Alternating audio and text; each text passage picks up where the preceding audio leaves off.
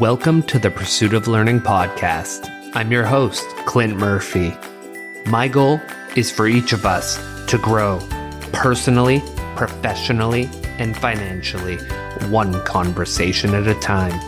To do that, we will have conversations with subject matter experts across a variety of modalities. My job as your host will be to dig out those golden nuggets of wisdom that will facilitate our growth. Join me on this pursuit. Most of us want to live a life of meaning and purpose, but we let distractions get in our way, whether it's fear, technology, money, possessions, the opinion of others. It doesn't matter. We let it crowd out what we know we were put on this earth to do. Today, I had the opportunity to talk with Joshua Becker, author of Things That Matter, about overcoming distraction to pursue a more meaningful life. This is a conversation for anyone who wants to learn to let go of the distractions and zone in on what truly matters to them. I hope you enjoy.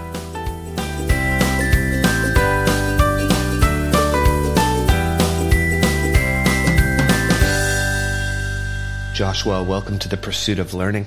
Where I'd love to start is for our listeners who don't know about your past, can you share with them a brief bio of your history and what brings us to the conversation today when most people may know you as the minimalist? Yeah, sure. How far back you want me to go? However far you'd like. Let's see. I usually mention, because I think it's helpful, I grew up in a pretty typical middle-class family in the middle of America, never eating at the fanciest restaurants in town, but never missing a meal along the way. Lived a pretty typical suburban American life. I became a pastor after college, although I went to college for banking and finance, but decided to become a pastor instead. Had a couple pay increases along the way, a couple moves along the way. Every time we moved, it seemed like we gathered more stuff and bought a little bit of a bigger house. 15 years ago, I was introduced to minimalism by my neighbor. It was a Saturday morning. I was living up in Vermont and I was cleaning out my garage, which ended up taking the entire morning, sorting out all the dirty, dusty things inside my garage. My son was 5, playing alone in the backyard. And it was my neighbor who introduced me to minimalism. I was just complaining about how much time and effort had gone into cleaning out my garage. She said, that's why my daughter's a minimalist. She keeps telling me I don't need to own all this stuff. And there's a pile of dirty, dusty things in my driveway. Things that I would have said weren't making me happy, right? We all say I'm not looking for happiness in our possessions. The things we buy aren't making us happy. But out of the corner of my eye, I saw my 5-year-old son swinging alone on the swing set in the backyard where he had been by himself all morning long, and suddenly realized that all the things I owned weren't just not making me happy, but all the things I owned were actually taking me away from the very thing that did bring me happiness and meaning and purpose and significance in life. And I always think that's the light bulb moment. That's the light bulb realization where minimalism starts to make sense, where it's one thing to say our possessions aren't making us happy, but it's another thing where we start to realize our excess possessions are actually taking us away from happiness and meaning and purpose. And so that's the short version of 47 years of my life. How about that? I love it. So the transition to Things That Matter, which is the book we're going to be talking about today, what jumped out at me is foundationally when you were at the conference called Start Finishing, the facilitator, Charles Gilly, said to you, close your eyes and then answer this question. If you were to die today, what is the one project you would be most disappointed you weren't able to complete? You answered that question. If I were to die today, I would be most disappointed I never got a chance to write the book I've been thinking about for a long time, which is the book we are going to be talking about today. What was it when you did that exercise that made you realize Things That Matter was what had to get written? Well, I had been writing about minimalism for a little over 10 years. And when I started looking at all the things that I had bought that I didn't need, all the things I wanted still that I didn't need, and began looking at possessions in a new way. I was forced to wrestle with another question, which was, if I wasn't going to go buy a whole bunch of stuff, then what's the role of money in my life? Like, what's the point of money if it's not to go buy a whole bunch of things? And if I want to own less stuff, then I need less money to get by. So then I started wrestling with the idea of work. What's the point of work if it's not to make a whole lot of money to go buy a whole lot of things? And it was really interesting how deciding to own less really forced me to question a lot of assumptions that I was making on why we live and how to live and the purpose of living and all these things that everyone is so busy chasing and accumulating. And so I had written a lot about some of those other topics and some of the questions that I was asking and some of the things that I was discovering. Taking a step back before that Monday evening event, the weekend before, I was speaking on a retreat in Northern California. I would always do a weekend retreat on minimalism and why I own less, how to overcome consumerism, some of these topics. My Sunday morning talk, every weekend retreat, was always about, okay, we've talked about minimalism and possessions for 3 sessions. Let's talk now about some of the other distractions that can keep us from happiness and keep us from meaning. And so I would talk about the pursuit of money, the desire to be wealthy. I would talk about accolades. I would talk about leisure. I would talk about technology and just the distraction that it can be. And so I had just done this Sunday morning talk where I expand the idea of minimalism into all these other topics. And then that following Monday night, I'm at this seminar and Charlie Gilkey asked, what's the one project you would most regret not finishing? And immediately a book based on this talk came to mind where I said, I really think the idea of minimalism expands beyond possessions, and there are other distractions that can keep us from meaning. And so that evening is where the book was born. And I'd written about these topics on my blog, like scattered throughout over the years, but there was no one clear, concise argument, one clear, concise book that could outlive me if I were to die. So that's where it came from. And so when we think about that, what it sounds like we're looking at is, why am I here? What's my purpose? What am I meant to be doing? And what are all the things that are getting in my way? What are the things that are distracting me or taking me away from focusing in on my purpose or mission? Yeah, the way I frame it in the book is, how do I get to the end of my life with fewer regrets? How do I get to the end of my life proud of the way I lived?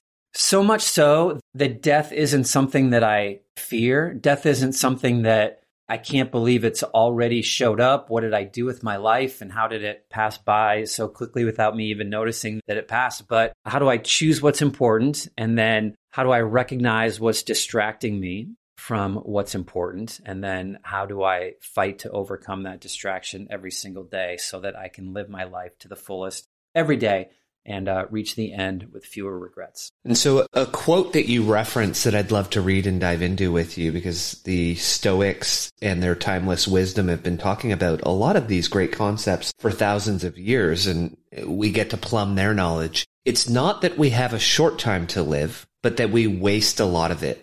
Life is long enough, and a sufficiently generous amount has been given to us for the highest achievements if it were all well invested. But when it is wasted in heedless luxury and spent on no good activity, we are forced at last by death's final constraint to realize that it has passed away before we knew it was passing. So it is, we are not given a short life, but we make a short. And we're not ill-supplied, but wasteful of it. Life is long if you know how to use it. So what does that mean for you? And how did it not only influence the writing in the book, but how did it influence your life? Because you do note that a lot of what you've been able to accomplish is because you changed your life to live that way. So you were very focused on what you wanted to accomplish, and you were living a very purposeful, driven life.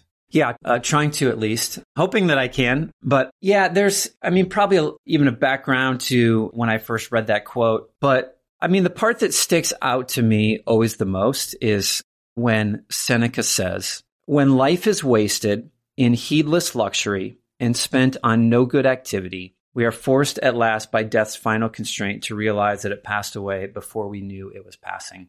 And I've always found a lot of road to run down, a lot to mine in the phrasing heedless luxury and spent on no good activity. Because, how much of the things that we buy in many ways are just about luxury? It's just about comfort. Like the things that most of us are buying has gone well beyond things that we need. And it's things that we want. It's things that we think will improve our lives. It's things that we think will make us happier, more comfortable, or more luxurious, or whatever it be. Like, I think a lot of the things we spend our money on, a lot of things that we desire and chase and pursue is heedless luxury. And then he also says no good activity, which I think the first time you hear it, you think of watching television, playing video games, like just doing things that we know are time wasters. But for me, and that's probably what I first thought of when I first read it, but the more I pursued minimalism and the more I started wondering about even the role of money or the role of fame in our lives, like I go on to define in the book those types of things as no good activity, like the constant pursuit of wealth and the constant pursuit of accolades, or the pursuit of leisure as a lifestyle, which is a huge thing, and certainly in the US nowadays. I think that's how I began to define it and see it. And I can just see how when money becomes my greatest goal in life and I chase it constantly, that I can get to the end of my life and wonder what happened to the time. Like what happened with all the things that I actually wanted to accomplish? What happened with all the things that I really thought meaningful in life? Because I don't think anyone, if you sit across the table from them and ask them, what do you most want to accomplish in your life? No one says, I just want to make as much money as possible. Well, maybe a few people do, but like most people in our deepest hearts, it's loving people and making an impact in the world and being a good husband and father. And like, that's what we most desire. But for some reason, we spend our days spend it on no good activity, chasing all these things that aren't going to get us what we actually desire. It's an interesting one. As you said that, it jumped out at me. We'll often think as parents, there's no more important mission for me than making these two young boys the best men they can someday be. And yet, to your point, I then go to work for 60, 70 hours a week and don't see them and don't help them grow and not involved because I think that the pursuit of that money will allow me to buy them the things that will make them better, when in reality, spending 10 to 20 hours with them, talking to them, being beside them would probably be the best thing for their growth out of anything I could ever provide them. Yeah, that's a brilliant, perfect example. Or we get into this thinking where, well, I'm just going to work hard. I'm just going to work really hard right now so that I can have enough money and then I can spend time with my kids, right? Like we take on the new project now because we think that we'll reach this golden dollar amount where we can finally just work 40 hours a week and spend the rest of our time at home. But as we all know, that you never get there. Like another thing comes up and another opportunity comes up, and we just constantly fall into this thinking that we need more money to become the person that we actually want to be when we probably are already there. And we're definitely going to talk about that when we get to money. One of the things you've done to help stop that for yourself is when you start every day, you use a declarative statement to say, today I commit myself to, and you choose something each and every day. What are some examples that you might use in your life? And how can our listeners use this in their life to start slowly moving themselves forward with just those first baby steps? Yeah, the whole idea I learned from a pastor when I was in college. And he said that every morning, maybe sharing more information than any of us need to hear, but he always said he did every morning in the shower, he would just say out loud, today I commit myself to, and then he would always finish, today I commit myself to following God as best I can. And I really resonate with it. The idea that these are distractions, that these are temptations that we never fully overcome, but like we need to battle almost every single day is a reoccurring theme in the book. And so I start out with this idea of just setting our intention every morning, just reminding ourselves every morning, hey, this is what's most important to me. And if you're a man or woman of faith, then that might be what your declaration is, but it goes well beyond that. Maybe it's just today I commit myself to being the best mom that I can be. Today I commit myself to being the best neighbor that I can be. Today I commit myself to focusing my day on whatever is most important to you. But what it does is number one, it forces us, and it can be the same thing every day, but it forces us at some point to articulate what is most important to me. Like, what do I want my life to be about? What would be a worthwhile pursuit with this day that I have in front of me? So it forces us to articulate that. And then number two, it's just a centering moment. I mean, the world is going to be around us.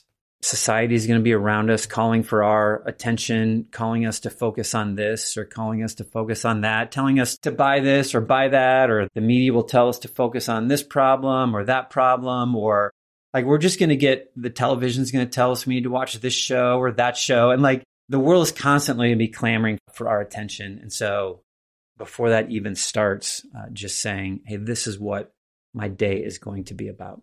And do you do that verbally, or do you write that down as the focal point for your day? I think that it would work either way. I don't write it down. I say it. Someone once said, thoughts disentangle themselves when they pass through the lips or the fingertips. And so I think either one of them is helpful, writing it down or saying it out loud. I think there's something more powerful than just thinking it in your head. When you do say it out loud and you're forced to articulate the words, or you're forced to write them down, I think either one of them can be helpful. But I've always been one to just say it out loud. I love that quote, thoughts disentangle themselves when they run through the lips or the fingertips. That's beautiful. So today I'd love to discuss some of the distractions that you list and leave many of them for our listeners to go read when they read your wonderful book.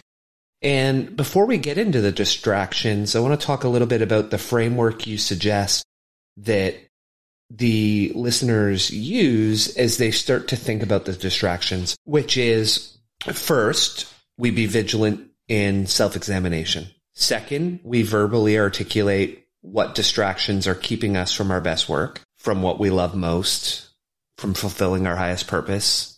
Third, we be diligent and intentional in removing these distractions. And then last, we remind ourselves of the value of doing the most important work. So how would you suggest people do that? Is that a journaling exercise? Is that a mental exercise? What does that look like when you're sharing with people? Shameless plug. I wrote the book in a lot of ways for that first step, which is to identify the distractions that are keeping us from meaning. When I tell people the name of the book, Things That Matter, Overcoming Distraction to Pursue a More Meaningful Life, most people think to themselves, that is a book I need to read because I spend way too much time on my phone.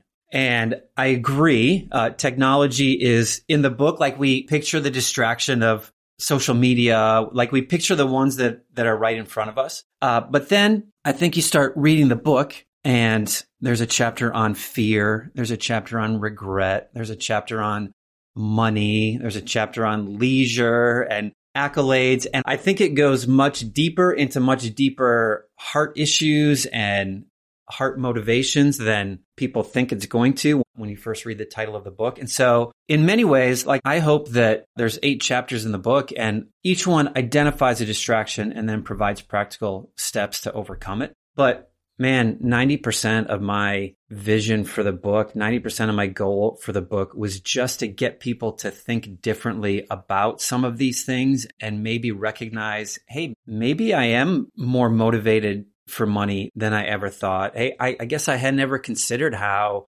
regret or how mistakes in my past might be keeping me from pursuing meaning in my life. And so I think the book does a pretty good job of bringing up new distractions, explaining them, showing practical applications and examples of how they might get in our way, and then challenging people to identify them in their own life. And I think that probably we all struggle with all of them to some degree, but certainly there are specific distractions that trip us up individually more than some of the others. Oh, absolutely. And even within each of them, there are multiple different ways they trip us up. So for example, if we dive into fear first, you list a number of fears that we may have. We could spend the entire conversation just talking about fear as a distraction.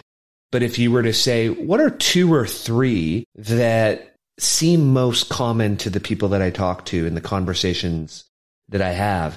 And you did do a survey of people for the book to say, hey, how does this distraction come up for you?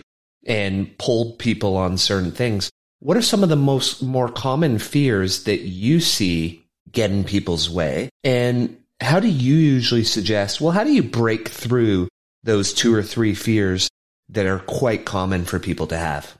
Yeah, that is a good question. I always think there's an interesting fear of, I'm afraid to pursue something new because I'm afraid of losing what I already have, if that makes any sense. My life is comfortable. My life is fine. There's a lot of external things about my life that I like. If I were to leave my job that pays me well to go work for a nonprofit organization to help solve a problem that I'm passionate about in the world, then that means I'm going to have to give up a certain lifestyle, a certain way of living. And so, but maybe at the end of your life, you're going to be more proud of the work that you did for the nonprofit than you did in the job where you were making a ton of money, right? And you could stay in that golden handcuffs, or sometimes silver is what I say, right? Like we just get a comfortable life and we're not getting rich, but it's just comfortable. And so the idea of taking less money to go do something that we think is more meaningful or is going to make a bigger difference in the world is a big step for people. That was certainly my story. I wasn't getting rich as a pastor, but I had a pretty stable income, and someone else was writing the check every single month for me. But I felt called to become a writer and speaker on minimalism and help people see how owning less can improve their life. And so I went through about almost a 1.5 to 2 year process of, like, okay, am I ready to make this change? Am I ready to make this transition? So that's one that comes to my mind, certainly because I went through it myself. There's others, fear of failure, and sometimes even fear of success and fear of the unknown. And like, there's a lot of different fears that can get in our fear of what other people are going to say. Like, there's a lot of different fears that can pop up. But in terms of overcoming it, I think that we take little steps. And for me, it was literally math. It was like a sheet of paper of, okay, if I'm going to quit my full-time job, my stable full-time job, and become a writer full-time, how much money do I need to make in this new job? What are some of the things that we would have to give up in order to accept this new lower salary? How much money do we have saved? And how long would that last if everything fell apart? Literally, it was a sheet of paper and just looking at the numbers and thinking, you know what? I think this is worth it. This is worth me taking this step. And if you think about it, always, whenever we talk about this topic, it brings up the Mark Twain quote for me. I've lived through some terrible things, and some of them actually happen, because we tend to look forward and we project the bad. And you even had a stat that 85 to 90% of what we worry about never happens. And often that simple exercise of going to a sheet of paper and saying, well, what's the worst outcome versus what's the best outcome? When you actually start putting it to paper, you may realize that more often than not, there's much more asymmetrical upside to downside. And if we take your example, Joshua, worst case scenario, wouldn't you just become a pastor again? Yeah, literally. That was the math. It was like, okay, we've saved a little bit, like 4 or 5 months I can live on savings, and if nothing happens in 4 or 5 months, then I could just go back to doing what I was doing before. Yeah, absolutely. Yeah, in best case scenario, you live a life fulfilling what you believed was what you were put on earth to do. So we think about that. How many people haven't even done that simple exercise to say, well, wait a second. If it was me, I'm afraid to quit my job as a CFO. I'm well paid. I do well. And the fear is, well, I'll lose my house. I'll lose everything I've built. It'll all disappear. But wouldn't I just go back to being a CFO somewhere else if it didn't work out? So why that fear? It seems like when you just shine that simple light and do that simple exercise that we should be able to overcome this one. Yeah, I agree. And certainly there's an aspect of me discovering minimalism a decade or so ago and realizing, hey, I don't need as much money to support my lifestyle as I thought I did. We moved into a smaller home and we're happier. We were buying less stuff. And I saw how downsizing my life freed me up to do other things that were more important. And so my baseline number of what I thought I needed to get by had been changed over that past decade, which certainly made it easier. And it's probably one of the reasons that some of these life paths and life realizations kind of build on each other to get to the point where you need to be. Absolutely. And so we can jump forward to that and we'll come back to one of the other ones. But when you think about money, it seems to be one of the greatest stressors for most Americans. I think you list 70% of Americans are stressed about money. And in most cases, we don't feel stressed because we don't have enough. We feel stressed because we simply want more. And I think the quote you had was Rockefeller when asked how much money is enough. His answer was just a little bit more. And I was talking with someone at work yesterday. I used that quote because it's so powerful. We're always just looking for that little bit more. So why do you think that so many of us are stressed about money and distracted by it? And is minimalism the way out, or are there other ways we should be thinking about money and reframing our thinking to overcome what should be such a simple distraction? Well, I think money becomes such a stressor in our lives. The way I describe it is because we keep looking for money to provide something that it's never going to provide. And rather than realizing I'm looking in the wrong place for these things, we just think to ourselves, I just haven't reached the right amount of money.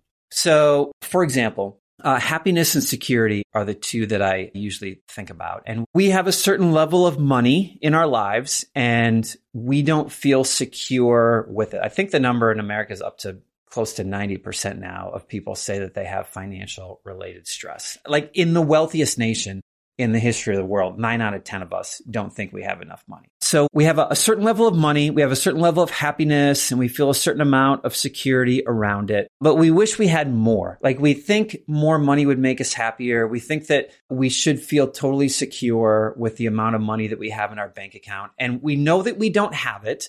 So the answer is just a little bit more. That's what Rockefeller said. Like how much money? Just a little bit more. I think they asked people with a net worth over $2 million if they had enough money. And the average answer was, I just need 25% more and then I will have enough. And so we pursue it and we chase it and we get to the income level that we want, or we get to the net worth that we want. And we reach this new level and we don't feel any more secure. We don't feel that much happier with our lives. And so rather than thinking, hey, maybe I'm looking for happiness in the wrong place, we just think, oh, I just need more money.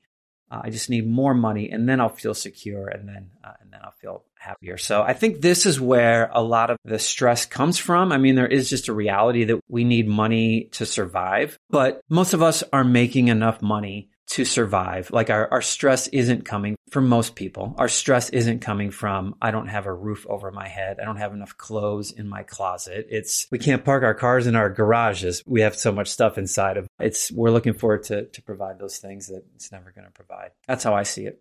When you talk about that, two things come up for me. One is the Dalai Lama quote where he talks about the fact that we chase money and sacrifice our health, our happiness, go down the list, and then we spend all of our money to get our health, etc. back. And so that's one. But the second is, and I'd love to get your thoughts on it because I reference it on the podcast a number of times. I'll call it the Kardashian trap. And I usually use the Kardashians as my example, not because I have anything against the Kardashians. They're fabulous. They've done an amazingly intelligent job at what they do. But the fact that we live a life where we no longer compare ourselves to our past. I try to say to my family, for example, when they tell me how bad life seems to be, by any measurable account, every single one of my siblings, my parents, are living a life 10 times better than when I was a child, without a doubt. But what they're not doing is living a life as good as the Kardashians.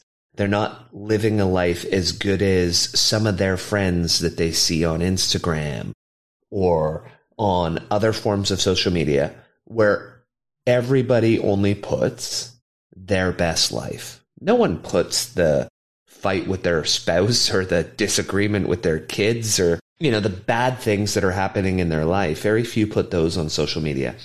So how much of our desire for money and desire for more is simply we're playing a comparison game with the wrong people?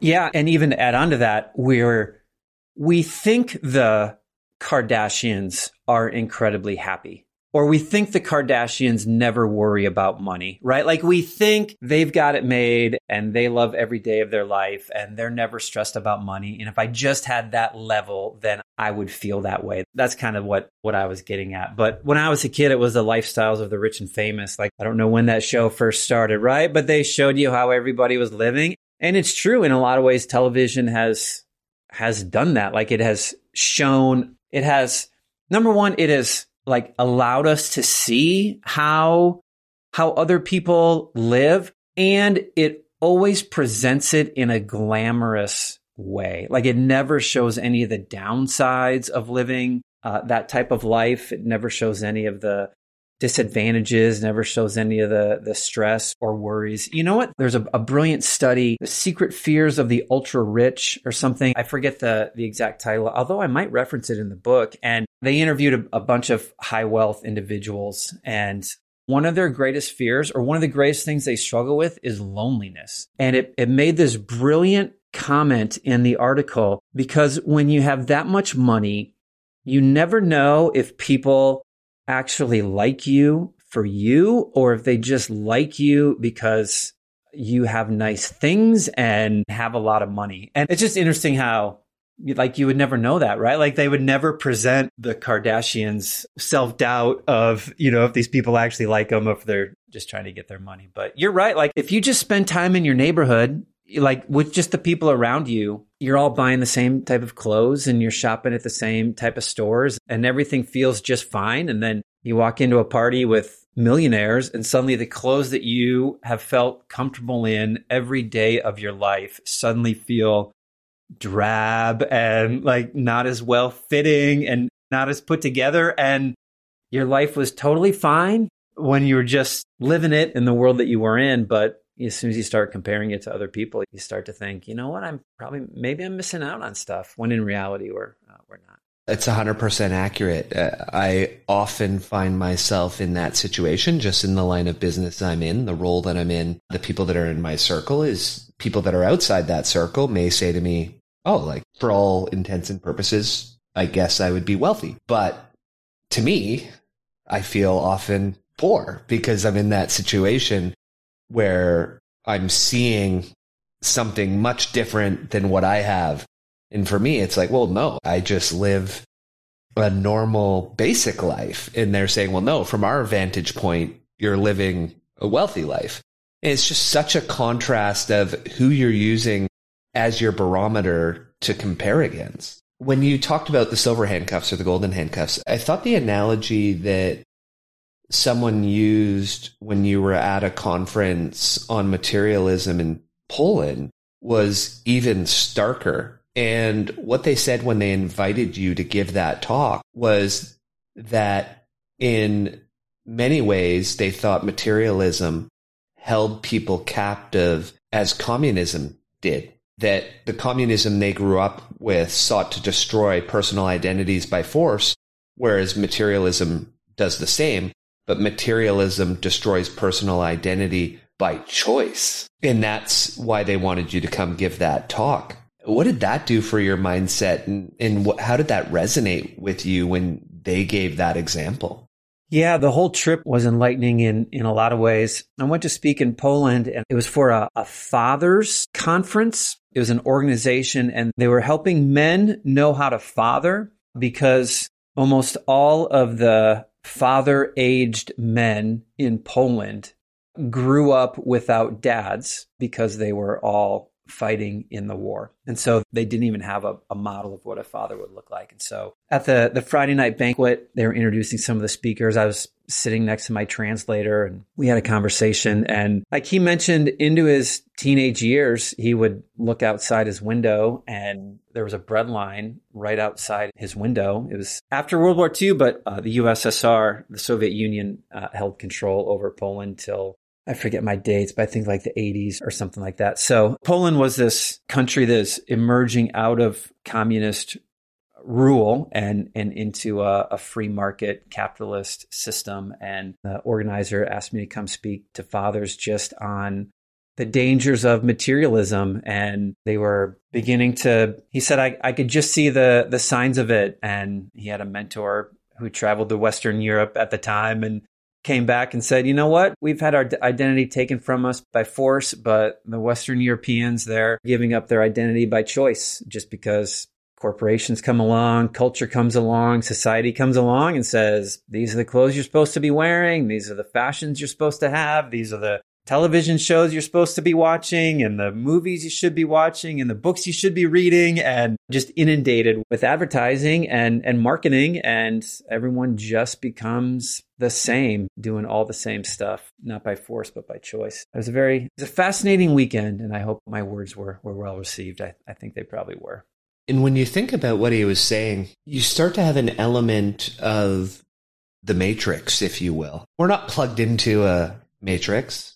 And at the same time, the news, television shows, social media, they are programming us to do what they want. The people that are creating these technologies, and even the foods, have PhDs in how to capture our attention.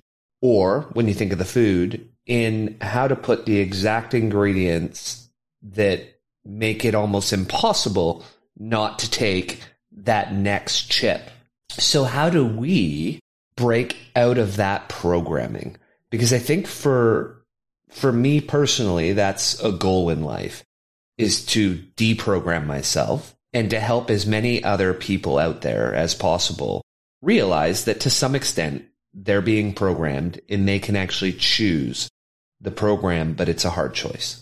Yeah, the way I always say it is the world hijacks our passions and directs them towards whatever they choose, whatever they want us to be thinking about or spending our money on or spending our time on. The way I think we reprogram ourselves, Blaise Pascal once said, all of humanity's problems stem from man's inability to sit quietly in a room by himself. And I think we reprogram ourselves by withdrawing regularly from the noise and just sitting quietly with ourselves, whether it be half an hour, whether it be a full hour, whatever it might be, on a regular basis, where we're just sitting alone with our soul, sitting alone with our heart, sitting alone with our mind, and allowing it to slow down and not be taking enough time that we can remove some of the noise and we can be reminded of what's most important to us, and we can evaluate, like, what am I spending my time on? What am I spending my money on? Why does this bother me so much? Why am I drawn to all these things? And is it healthy or is it not? Is it leading me towards meaning, or is it heedless luxury and no good activity? And I'm going to regret it at the end. And so for that practice, that could be meditation, that could be prayer. What does that look like for you, Joshua? Is there a regular, consistent practice that you have? It is a practice that I wrestle with is the best way to say it. There are times when I do it well, and there are times when I don't do it well. And I wish it was easy enough for me to say, life always goes better when I do it. And so I do, but I struggle at times, and times I do it better and times I don't. But it started in college. I had a personal development class, and we were required to spend 60 minutes alone every single week. So that was the deal. 1 hour a week alone. It was no book, no music, no prayer list, no set of things that you were going to go through, no meditative practices or anything. Just sit quietly for an hour with yourself. And it was really hard at first. You get better at it the more you do it. And the first 15 minutes of the hour, your mind is racing and thinking about all the other things that you should be doing.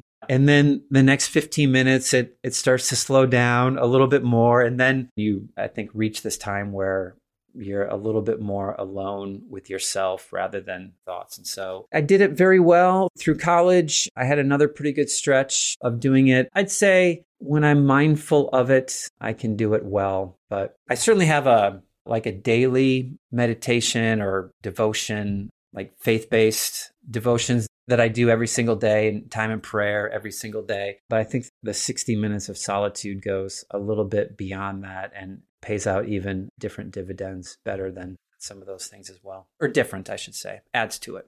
Yeah, and people don't realize that when they do brain scans and MRIs and they look at people in prayer, what the people in that faith-based prayer are getting as a result is very similar to what a monk is getting when they meditate. So, because what it really is that focused application of our mind. And so the meditation or the prayer is the practice, and you said it as you were describing that, the mindfulness that you have is the outcome from the practice of doing that daily prayer or meditation or simply sitting alone with yourself. So that's wonderful for our listeners to be able to take away.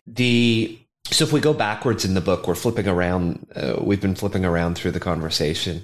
One of the things that I probably talk about the most on this show, and it ties to the programming that we talked about, but it's the programming from our childhood. And the Carl Jung quote that I often reference is, until you make the unconscious conscious, you will forever be led by it and call it fate. And it felt very similar to the quote that one of the people you featured in your book, Deanna, I believe it was, when she said, if we don't identify ways in our past where we developed unhealthy coping skills, find the courage to heal and forgive, and learn new coping mechanisms, we can all be subject to reacting out of the wounds of our past. And so what did that look like for you?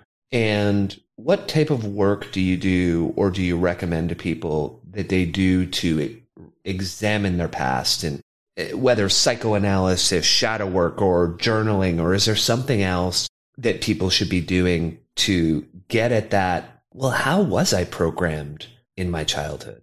Yeah. Whenever I speak on minimalism, well, the short answer is yes. I think journaling, I think just asking ourselves these questions is the first step. So when I speak on minimalism, and anytime there's any opportunity for discussion, like around tables or whatever it might be, the first question I always ask is, how did your family of origin affect your view of possessions? And it's very interesting because two people can grow up in the same home and come up with sharply different views. Like two people can grow up in a hoarder's home and one person wants nothing to do with it, and the other person just accepts it as a way of life going forward. And so the same childhood can result in vastly different outcomes, but they're helpful to recognize, and they're helpful to see, hey, this is where this comes from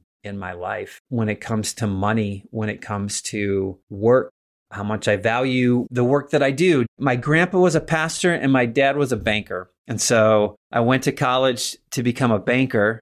And then towards the end, when I had a semester left, is when I decided to become a pastor. And yeah, even in that, I think my dad found meaning in his work and still loved what he did. But Some people, if your family was always you just go. I have a friend who didn't know what he wanted to do with his occupation. And his dad said, well, if you don't know, you might as well pick a job that pays really well. And so he just picked a career that pays really well. And yeah, I think a lot of the conversations that I have in the book, probably every chapter you could go back to and think, okay, how did I see this in my family? What did I learn from parents, or what did I learn from my childhood? And how does this affect the way I live? And is it right? Is it a better way? Is it actually what they were doing, or just what I thought that they were doing? I think that all these conversations are helpful for sure. It's actually interesting. One of the things that I dedicated the book to my grandpa, but one of the things that I didn't expect when I was writing the book was how I was personally forced to look back on my childhood and look back on the people in my life and trying to diagnose or break down, like, why do I think this way about money? Why do I think this way about work? Why do I think this way about possessions or fame? Where did this come from? Like, who? And sometimes it was a simple conversation that I had. I talk about a conversation I had in my driveway with a mentor of mine, and then I can go back to what I learned from my parents and other things. And so it's always interesting. It was an unexpected journey. Writing the book took me down than I expected, actually, going in. Yeah, I love that, because it's almost a journey of the 5 whys. And a young colleague came up to me as an example, past colleague, and he knew I wrote a bit about financial independence and sort of breaking away from the system and pursuing your freedom. And we'll talk about that later, because not necessarily freedom to do nothing or leisure, but freedom to pursue your purpose. And he was saying, I've got X amount of money and I'm debating putting it into retirement savings, investing, or buying myself a nice watch, which was a really interesting question when he said, I want to talk about financial freedom. And that was the debate he was having. And my question to him was, well, why do you want the watch? And he started to give me, the superficial level answers. I said, no, go away and dig a little deeper. Why do you want the watch? Like, what inside you is that watch going to fulfill? And why do you think it will? And what is it in your childhood that made you think you're lacking that? Like, did your dad not love you enough, and you feel like if you have that watch, you're going to all of a sudden feel like people will love you? Because, just explore it. Come back and let me know, what's the reason? And then, if you want to buy the watch, but don't do it mindlessly. Do it mindfully.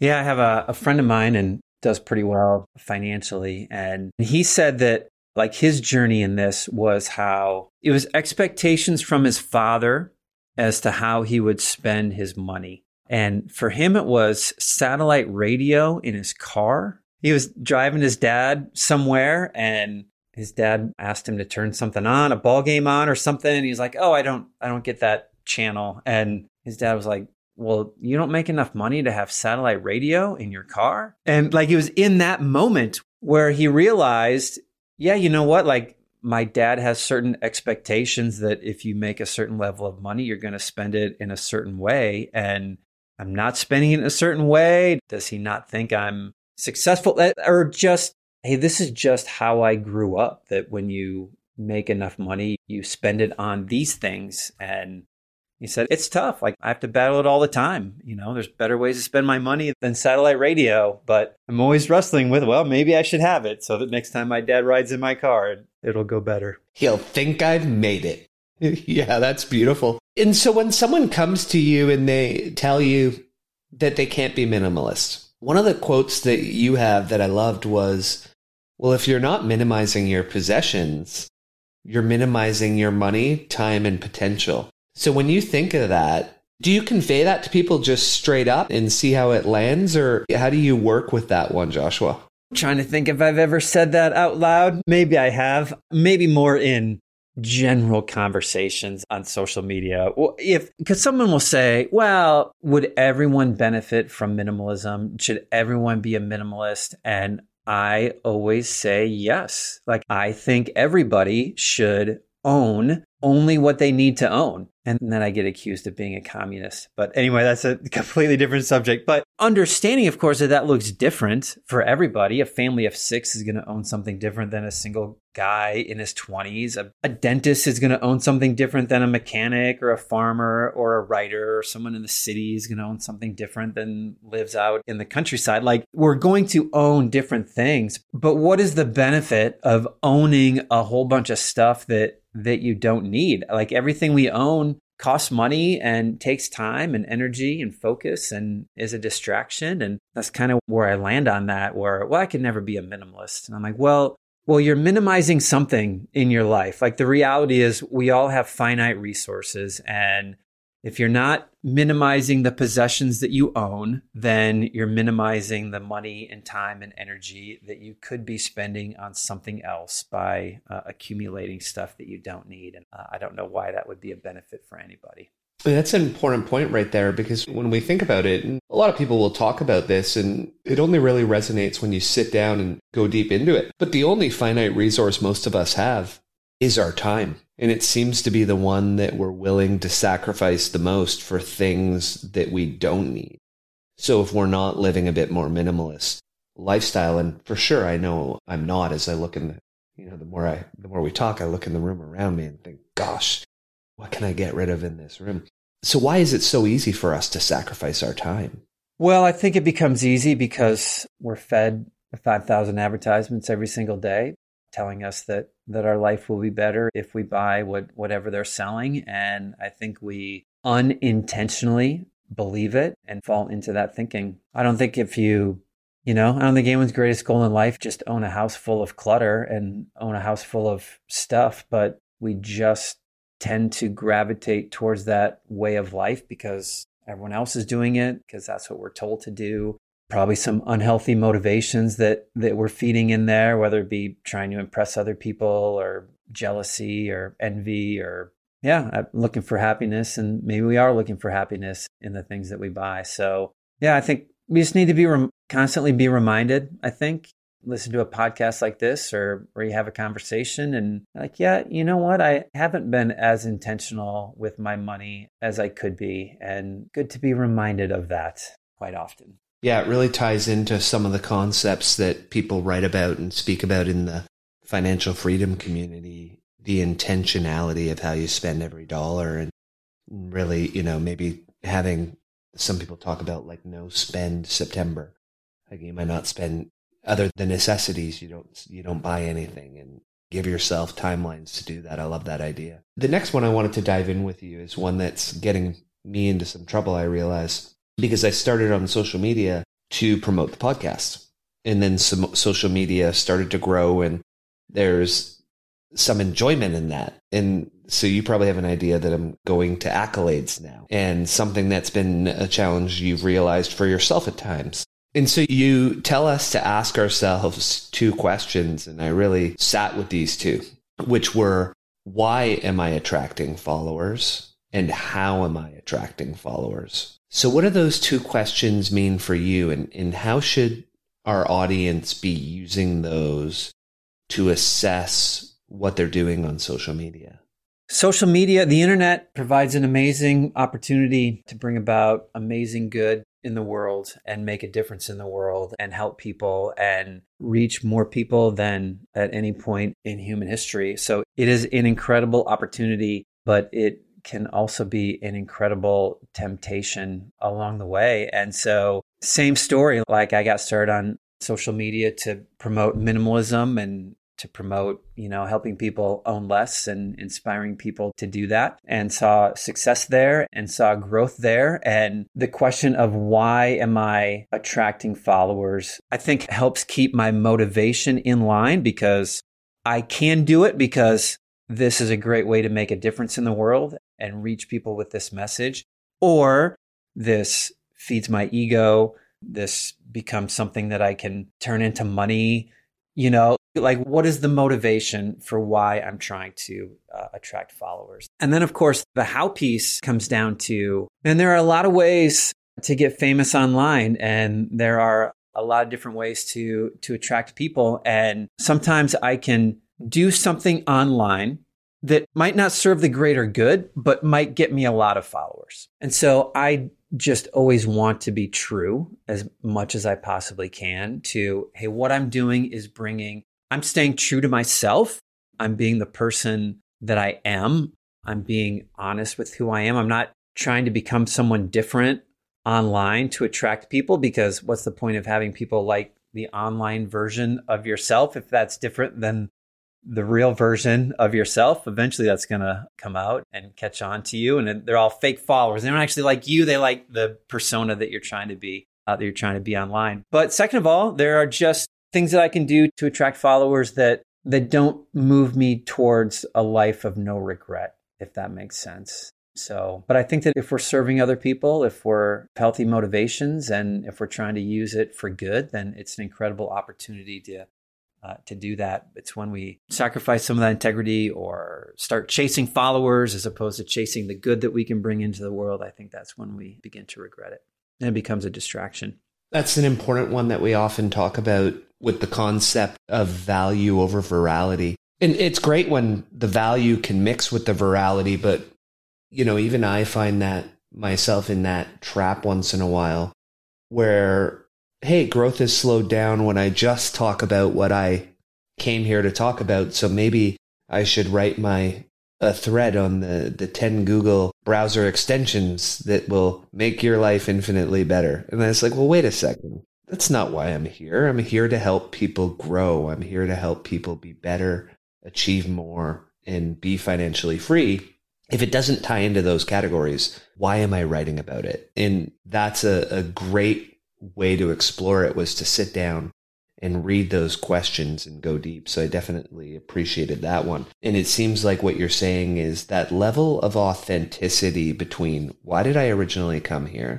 What's my purpose? Who am I trying to help? And is my content staying in line with those so that I'm not becoming someone that I didn't come here to be? Yeah. Am I sacrificing my purpose to get followers? Is not a winning strategy. You get a bunch of people that follow you for Google extension tips, and then you start talking about what you're really passionate about, and that's not why they're following you. They're like, I just want more Google extension tips.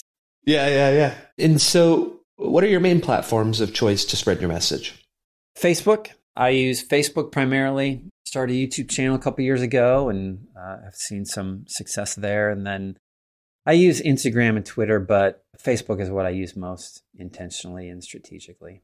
I'm going to flip us over to one that you talked about earlier that you mentioned can get a lot of us in trouble, which was leisure being a distractor. And you pulled out a stat that I absolutely mind-boggled me, was that the Nielsen Total Audience report from August 2020 said that the average time of U.S. adults spent consuming media totaled 12 hours and 21 minutes per day. How is that even possible? How are we so glued to our devices that we're consuming that much?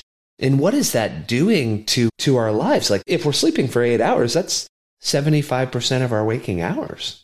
Yeah, I don't know if we know yet what it is doing to us. I think in some ways, while trying to figure it out, I give the illustration of fire.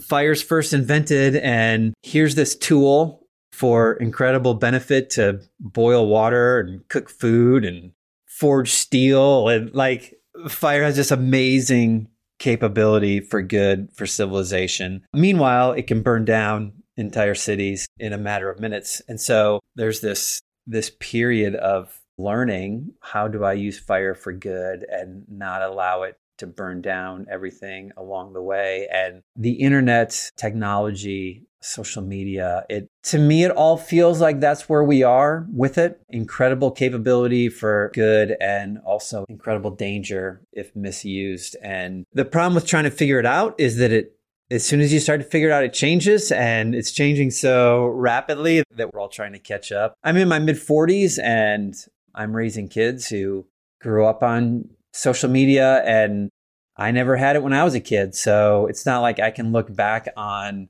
my childhood at what I learned and what lessons I learned that work and stick. And share those with my kids because I wasn't there as a kid. It came about when I was adult. And so hopefully our kids are learning and taking some lessons, and they'll be able to parent their kids better than I am, trying to make it up as we go. But I think that's where we are. And my solution is, number one, I think we look at the difference between creation and consumption, and we recognize, hey, I can use technology for good, or I can watch 2 hours of cat videos and waste 2 good hours of my day. Like, what am I doing? Am I using it for good? Am I controlling it, or am I letting it control me? And I recommend taking a technology fast, whether it be 14 days or a month or 40 days, in any way that you could turn off Facebook for a month. You could turn off your video games for a month. You could turn off television for a month. You could turn off all your phone except for text and phone for a month. I think anytime that we walk away, we come back a little more strategic and intentional.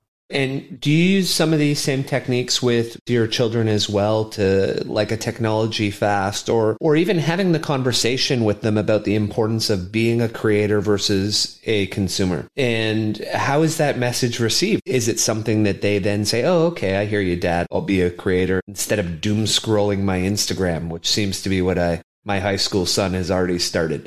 No, I've never forced a technology fast upon them. It would be an interesting experiment. I wonder how it would go. I do have conversations about creating versus consuming, and that's a conversation that I have quite a bit. And they, of course, know what I do and how I use social media, and so they certainly see that aspect of it. It's not something where they're like, okay, yeah, you're right, let's go build something rather than play a video game. But I guess I hope that they start thinking that way. And though they don't have a passion to start a channel or create something, at least I don't see them doing that other than just little fun things with their friends. I think that you ingrain that value, you ingrain that thinking in their mind and in their brain. And then when the time comes, when they have the idea or when they feel a little more confident about their abilities to do something, then it's a natural step for them. So that's a good question. Because I certainly don't force them to do anything in those ways. Although some people do. I shouldn't say I certainly don't force them, because some people probably do it to some success. I've never done that. We've never done that way. But I hope the values and hope the things that we've taught and modeled, when they're ready to apply them to their lives, they will. And how old are they now? My son's a sophomore in college and my daughter is a junior in high school. Oh, great. Yeah. It's interesting because you say something enough and then you role model it, and we may not think it, but it gets picked up. Talking to my son the other day, he said it, the same thing. Yeah, I was just on the drive home. What do you want to do when you grow up? And I can't tell if he was joking or not, but he said, maybe I'll do what you do, Dad. Maybe I'll be an influencer in certain ways. And so it's, the seeds get planted.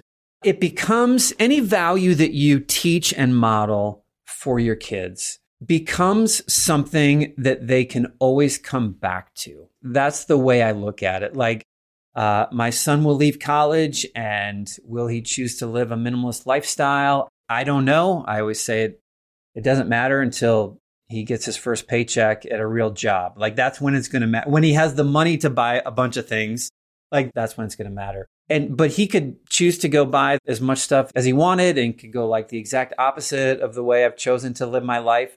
But 5 years down the road, 10 years down the road, where he realizes, hey, that's not the answer, he can always go back to, oh, now it makes sense as to why my dad lived this way. Now it makes sense as to why my parents always talked about that. I think faith is always a big aspect of that. They may not choose your faith when they leave the home, but at any point in their lives, they can always go back to, oh, now that makes sense to me. And now I understand why that was so important to my parents.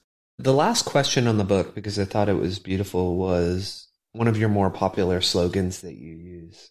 You don't have to live like everyone else.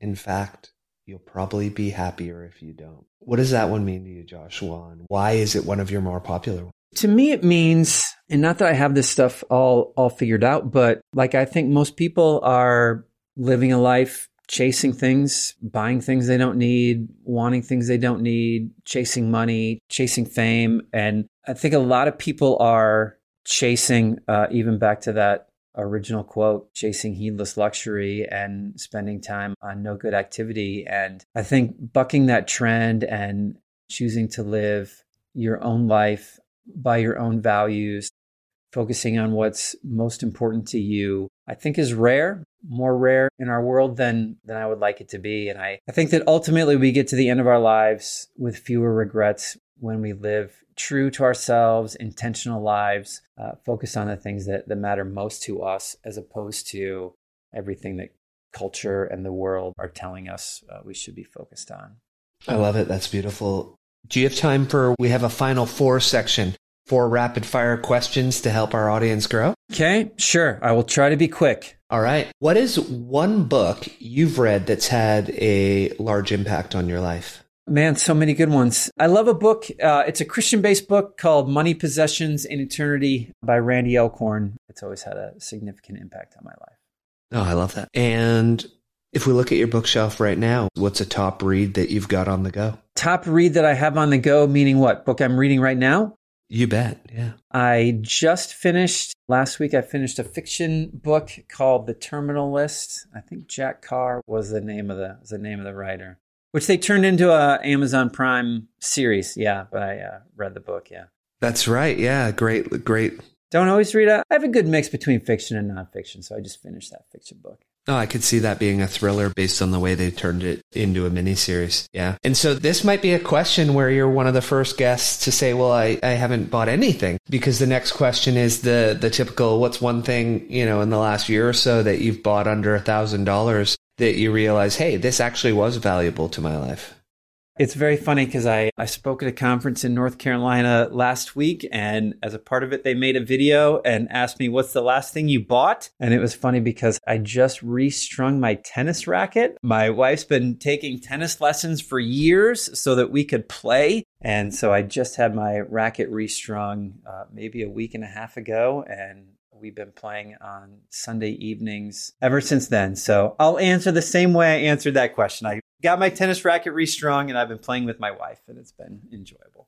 I know a lot. I'm starting to know more and more people that are doing that a bit later in life, saying, hey, tennis is the one sport that we can play as a couple. And so my wife and me are taking tennis lessons to just have some. So yeah, it's interesting. That's your answer. I like it. And so because the show is about growth, I always love to end with, is there a habit, a mindset, or a belief that you've changed in the last year that's had a positive impact on your life that you would share with the audience?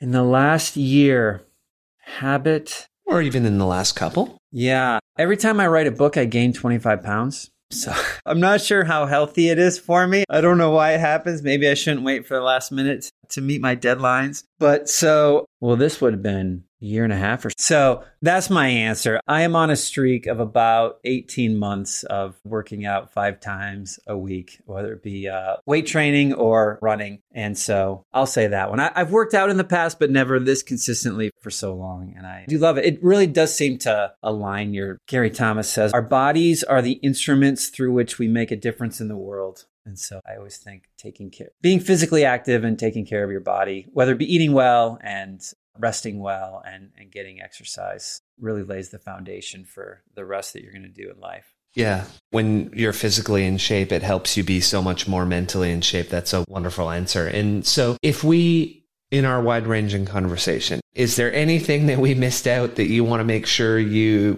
get across to the listeners in a final message? No, I think we covered a lot. You do a good job. So I hope this is beneficial to the listener for sure. We covered a lot of ground. Yeah, it was fun. Where can our listeners find you? I want to make sure they're able to get you on all your socials. Yeah, good question. My home base is becomingminimalist.com.